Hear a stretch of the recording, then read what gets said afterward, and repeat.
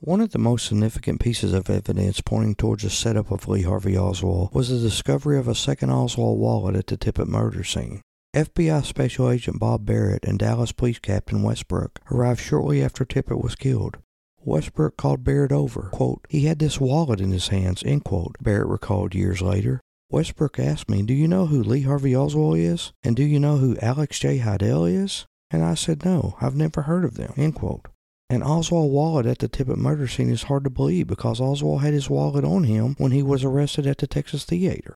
However, decades later, news footage from a local Dallas television station was discovered which showed Dallas Police Sergeant Calvin Owens holding a man's leather wallet as he stood next to Dallas Police Captain George Doherty. Owens had the wallet open as Doherty examined an item from the wallet in a plastic sleeve as a plainclothes officer, most likely Westbrook, joined them. We know the wallet was not Tippit's because it was removed from his pocket at Methodist Hospital after his death. When shown this wallet at the police station later that day, Oswald said he didn't know whose wallet that was, but it wasn't his. So whose wallet was it? And come on, who would leave their wallet at a murder scene, especially when there wasn't even a scuffle between Tippit and his killer? It's most likely the wallet was planted there to frame Oswald.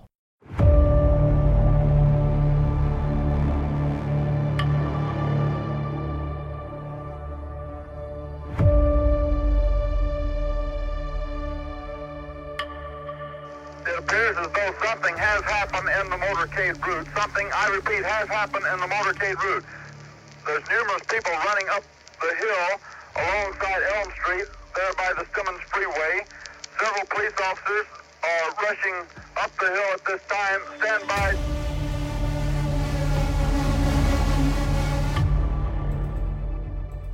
From Dallas, Texas, the flash, apparently official, President Kennedy died at 1 p.m. Central Standard Time, some 38 minutes ago.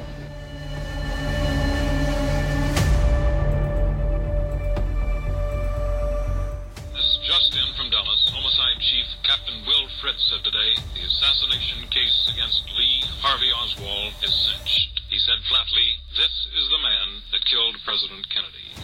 24-year-old Lee Harvey Oswald.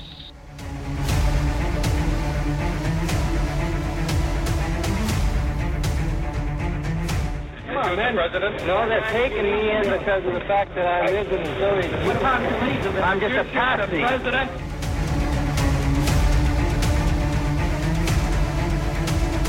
He's been shot. He's been shot. Lee Oswald has been shot. Where's the man with a gun?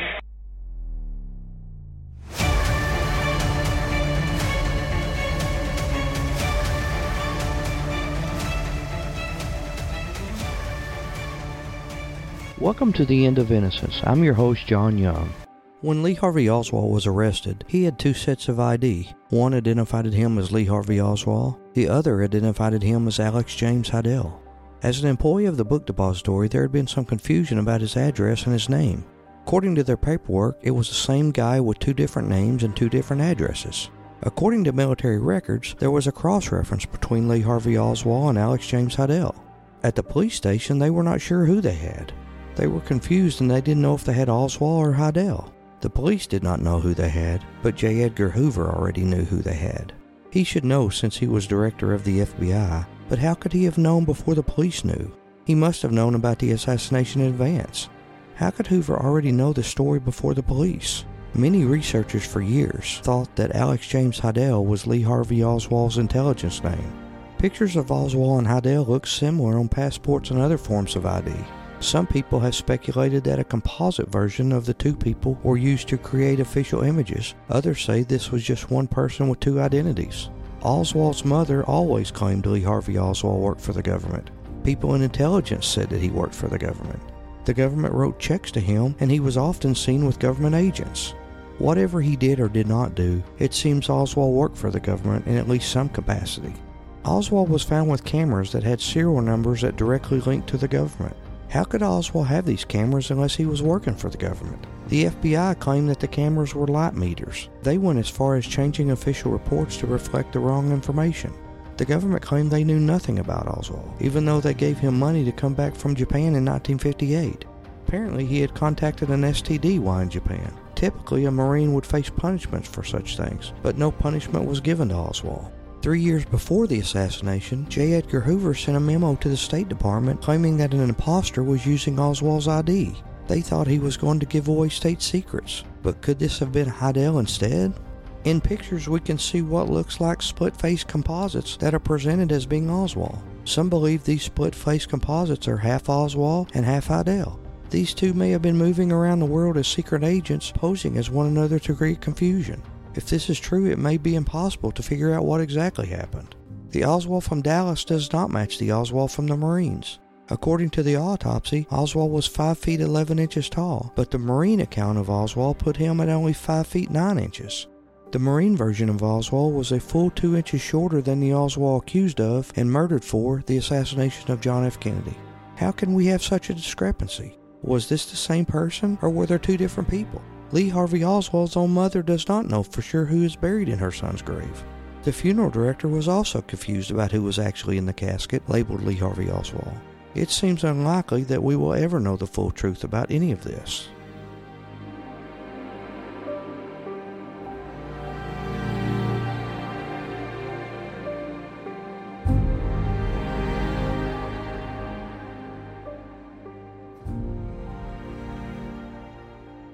According to the official story, the JFK murder weapon can be tracked back to Lee Harvey Oswald because the serial number of the Carcano rifle, supposedly found on the 6th floor, C2766, matches the serial number of a rifle that was shipped to a P.O. box owned by Oswald. Something that has never made sense to me is why Oswald would order a traceable weapon to a post office box when he could go into any store in Texas, give a phony name, and walk out with a rifle that could never be traced. It doesn't add up, does it? When he was arrested, Oswald had a forged Selective Service card in his wallet with the name Alex J. Heidel and a photo of Oswald's face. Oswald's response when asked about the Heidel card was, quote, "Now I've told you all I'm going to tell you about that card in my billfold. You have the card yourself and you know as much about it as I do," end quote. Oswald did admit during the police interrogations that he rented the P.O. box, but he denied receiving a package addressed to Heidel. He also specifically denied receiving the rifle. Oswald did not admit that he rented the P.O. box under Heidel's name. His admission was that he owned the P.O. box where the rifle was allegedly sent. So did Oswald actually order and receive the rifle at that P.O. box? Klein Sporting Goods of Chicago, the company the Warren Report says shipped the rifle to the Oswald P.O. box, kept microfilm records showing that they received an order for a Mammico Carcano on March 13, 1963. The order was from a coupon in a February 1963 magazine. It was signed by A. Heidel. According to FBI experts who examined the handwriting of Oswald's passport and his other known writings, the A. Heidel signature was consistent with Oswald's. So it seems the FBI connected Oswald's handwriting to the order of a rifle that matched the serial number for the rifle supposedly found on the 6th floor. Just for the record, I still think the rifle found was a Mauser and not a Carcano. So Oswald admitted owning the P.O. box where the rifle was shipped to a name that was on a Selective Service card in Oswald's wallet with Oswald's photo. But there are also some counterpoints to consider when it comes to Oswald's alleged rifle ownership. There are all sorts of issues with the documents backing up Oswald's rifle order. The coupon that appears in the Warren Report, which is supposed to be from the same coupon that Oswald used to order the rifle, is from a November 1963 magazine ad, not a February 1963 ad, like the Warren Report says. This really wouldn't matter except that the February ad shows a 36-inch rifle, whereas the November ad, the one that actually appeared in the Warren Report, showed a 40-inch rifle, the same size as the Carcano that the Warren Commission says was found on the 6th floor. The report says the rifle was ordered in March of 1963, so we know the November ad can't be the one Oswald used. Warren Report defenders say that the obvious explanation for the discrepancy is that Kleins ran out of the 36-inch rifles and must have just sent Oswald a 40-inch rifle instead. But this appears to be pure speculation on their part. We don't actually know if Kleins had a policy of sending customers the closest available gun size if the one they ordered wasn't in stock. The next item Warren Report critics point out is a timing issue with Oswald's money order. Oswald supposedly mailed the money order and the coupon for the rifle to Kleins from Dallas on March 12, 1963. It arrived in Chicago on March 13, 1963, and was also deposited by Kleins that day. I'm no expert on the speed of the Postal Service in 1963, but even today it takes 3 to 5 days for regular mail to arrive. It's also surprising that a money order sent via regular mail would arrive basically overnight from 700 miles away and be received by clients early enough in the day to have time to make that deposit before the bank closed. When the envelope with the coupon and the money order arrived at clients, the company microfilmed the envelope and the coupon, but they did not microfilm the money order for $21.45. The FBI searched the money order for fingerprints and did not find any prints of Lee Harvey Oswald. The bank slip received by clients at the time of the deposit is dated February 15th, but that would be a month before Oswald allegedly sent the money order on March 13th, and that would totally be inconsistent with the other documents. The FBI looked into this issue. They couldn't prove which specific deposit from clients contained Oswald's money order. Finally, there is proof that an FBI informant identified as T2 was reading all of Lee Harvey Oswald's outgoing mail for over 6 to 8 months leading up to the assassination. Keep in mind, after the killing of Kennedy, they tried to sell the public on the fact that Lee Harvey Oswald was just a lone nut and the government had never heard of him. Yeah, right. So if the FBI was monitoring Oswald's incoming mail, were they doing it in March of '63 when the Warren report says the rifle arrived to Oswald's P.O. box?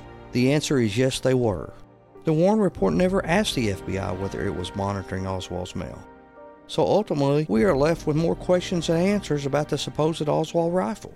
Another challenge to the Warren report's claim that Oswald received the rifle via a P.O. box under the alias Alex J. Hidell is that paperwork requirements for shipping guns in 1963 were not followed. A Form 2162 was required for shipping firearms. There is no Form 2162 in evidence from either Oswald or clients. One would think that a Form 2162 would be all the more important given that the P.O. box was in the name of Lee Harvey Oswald and the rifle was allegedly shipped to Alex J. Hidell. Alex Hidell wasn't the name on the P.O. box, so why would the shipment not have been returned to sender? There were no witnesses at the Dallas post office who remembered handling the rifle shipped to Hidell. Even after all of that evidence against Oswald, I have doubts that he actually placed the order for the rifle. We know FBI informants were reading Oswald's mail as early as March 1963. This shows that the FBI or its informant could have received the weapon and intervened without Oswald ever knowing about it. It's hard for me to believe the FBI just read one piece of Oswald's outgoing mail in March 1963, but had no idea about Oswald's incoming mail to the same P.O. box.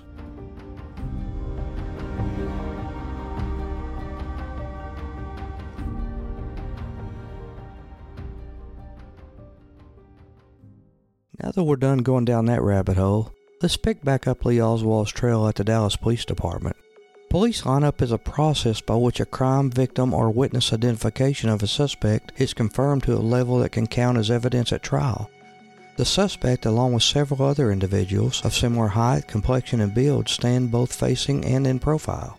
This is sometimes done in a special room which includes details like a height measurement grade on the wall to aid identifying the person's height. The person making the identification views from behind a one-way mirror or similar protection to guarantee the suspect identified by the witness cannot know the identity of the witness. Fillers are used in the lineup so the lineup is fair. For evidence from a lineup to be admissible in court, the lineup itself must be conducted fairly. The police may not say or do anything that persuades the witness to identify the suspect that they prefer.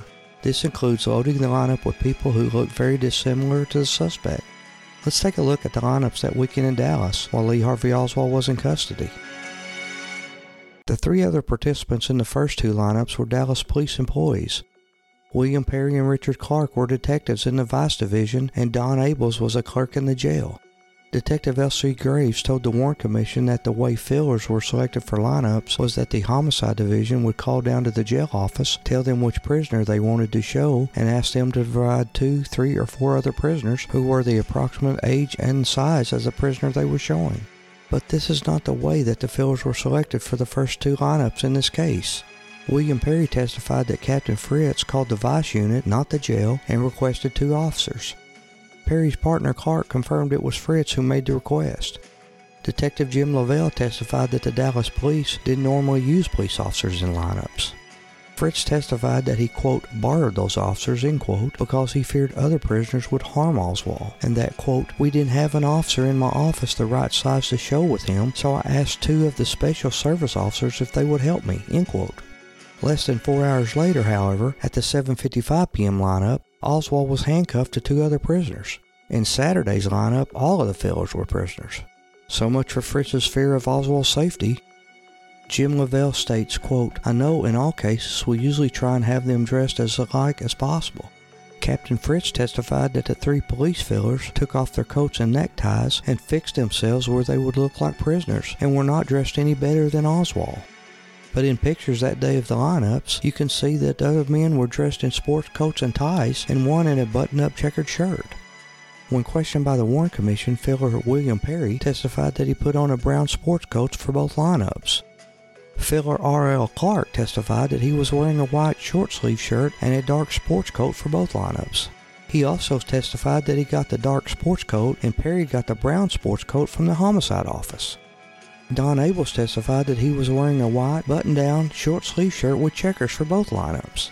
Detective Elmer Boyd admitted under oath that the 3 police employees were dressed way better than Oswald, as Oswald was wearing a white blood-stained stretched-out white t-shirt in both lineups. Captain Fritz lied to the Warren Commission when he testified that the police officers, quote, "fixed themselves where they would look like prisoners," end quote. Prisoners don't wear sports coats, and it's not a mistake that Fritz could have made unintentionally, because Fritz testified that he was present at the first lineup for Helen Markham, and Detective Clark testified that those items of clothing were taken from the Dallas Homicide Office. Dallas Detective L.C. Graves states, quote, "Let me say this, that it would be very unusual and unlikely if we had a lineup and if they put anything other than men that fit their approximate size, weight, and age in there with them, because we just don't operate that way. But in this instant, things were done totally different, and I don't know why," end quote. In his testimony, cab driver William Calloway quoted what Detective Lavelle told himself, Ginyard, and McWaters before they viewed lineup number 2. Mr. Calloway states, quote, "We first went into the room. There was Jim Lavelle, the detective, Sam Ginyard, and then the bus driver and myself. Jim told us, when I show you these guys, be sure, take your time, see if you can make a positive identification. We want to be sure. We want to try to wrap him up real tight on killing this officer. We think he is the same one that shot the president. But if we can wrap him up tight on killing this officer, we have got him for both murders," end quote.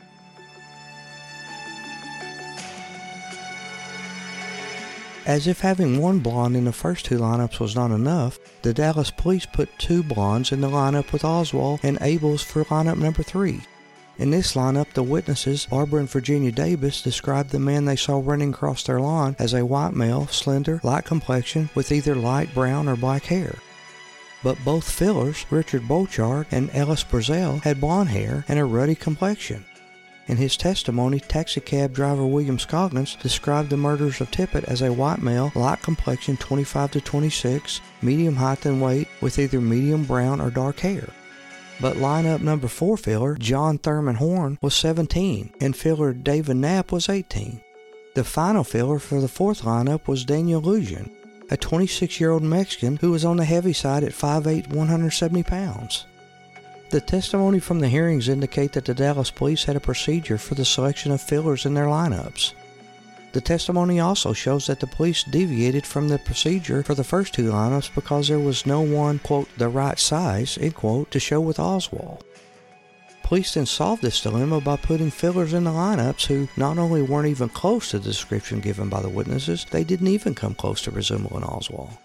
They put guys in there who were dark-skinned, heavier, had the wrong hair color, the wrong complexion, younger and older than the witness's description of the killer or the suspect Oswald. They put teenagers, blondes, and even a minority in the last lineup. The purpose for such selection of fillers was to ensure that Oswald was the only one who even came close to the description of the killer, and thus making him the only choice possible. Listen to what longtime JFK assassination researcher Larry Harris says about the police lineups that weekend in Dallas. In the first 2 lineups, Oswald appeared with 2 police detectives and a jail clerk. These men were wearing clothing quite a bit nicer than Oswald, but moreover, they did not resemble Oswald in appearance. They were heavier, older. One of them had blonde hair. The police gave fictitious names and occupations. Oswald gave his real name, his real occupation to Texas School Book Depository. This information was being widely disseminated even by the time of the first lineup. In the second and third lineups, Oswald appeared with men who were quite a bit heavier, older. Some of them had blonde hair. And in the fourth lineup, which was the most outrageous of all, Oswald appeared in the lineup with 2 teenagers and a Mexican. And in the second, third, and fourth lineups, Oswald complained bitterly to police about the manner in which the lineups were being conducted. And he berated the police, demanded legal representation, and it was very, very apparent to any witnesses that Oswald was the suspect. There are established criteria for the fair and proper conduct of police lineups. By any stretch of the imagination, every rule in the book was violated by the Dallas police in the conduct of each of the four lineups that weekend.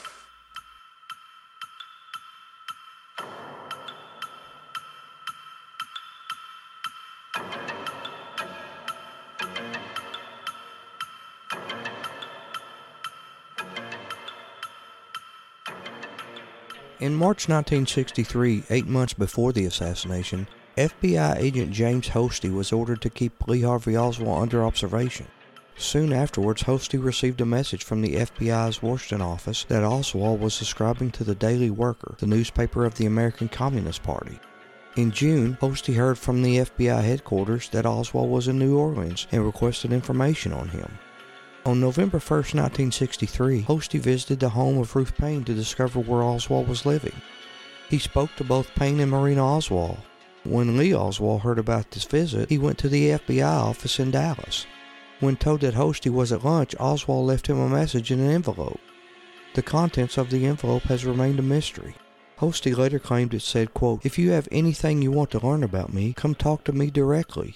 If you don't cease bothering my wife, I will take appropriate action and report this to the proper authorities," end quote. Soon after Lee Harvey Oswald was arrested for the assassination of President Kennedy, Hosty was called into the office of his superior, Gordon Shanklin. Hosty was asked about what he knew about Oswald. When Oswald was shot dead by Jack Ruby 2 days later, Shanklin ordered Hosty to destroy Oswald's letter. Hosty, after returning to his office, followed his orders and destroyed the note given to him by Oswald, flushing the remains of it down the toilet. An early arrival at police headquarters was the FBI agent in Dallas who had been assigned to keep an eye on Oswald prior to the assassination, James Hosty. His behavior when I talked to him on the afternoon of the assassination for approximately 1 hour was that of a person who was very calm, cool, and collected. He claimed that he was in the lunchroom at the time of the assassination by himself. He was also asked by Captain Fritz, did he bring a weapon into the building that day, and he said no, he had not, but he had seen the manager, Mr. Truly, had brought a rifle into the building a day or two before. This was later checked out and proved to be true that Mr. Truly had brought a rifle in and he was going to go deer hunting with it and shown it to several of the people in the building. When they first filed against Oswald for killing President Kennedy, they put in the complaint that Oswald did kill President Kennedy in the furtherance of an international communist conspiracy. The White House called down to the district attorney and vehemently objected to that, in which then the district attorney removed this statement from the original complaint. Because of this, the White House was extremely upset with the local authorities, and we were under the strictest orders not to give them any information whatsoever at all about Oswald. This caused them to jump to the wrong conclusion and think that we were hiding something about ourselves when we were really cloaking the information about Oswald's Soviet and Cuban connections. In Mexico City, 2 months before the assassination, a man claiming to be Oswald had visited both the Soviet and Cuban embassies, demanding a visa allowing him to travel to Russia via Cuba. He was unsuccessful. The American authorities were aware of this trip. I asked him if he'd ever been to Mexico City, and he became quite upset about that. But this was more, he was more startled. And he said something to the effect, "How did you know about that?" And then wouldn't speak about it anymore. Whether it was Oswald or an imposter in Mexico City, it was a connection that the American authorities were anxious to conceal at all costs. James Hosty gives the official explanation for this cover-up. Oswald had been in contact with V.V. Kostakov, who was the Soviet KGB chief of assassinations and sabotage for the Western Hemisphere.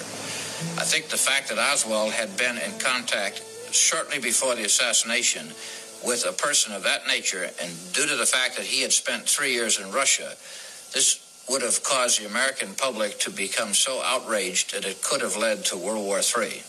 I believe for this reason they decided that they would keep this from the American public. Whatever the real mission was in Mexico City, the American authorities at the highest level were determined that it should never be revealed. In Mexico City, the CIA agents were instructed to cease and desist their investigation of a possible Castro connection to Oswald's assassinating of President Kennedy. In the holding cells of police headquarters in downtown Dallas, time was running out for Oswald. Throughout the relentless interrogations, he had offered no information other than vehemently protesting his innocence of the murders of both the president and Officer Tippit. 24 hours after his arrest, he was still without legal representation. For the rest of that day, and most of the following morning, Oswald's time was filled with more unrecorded interviews with police officials.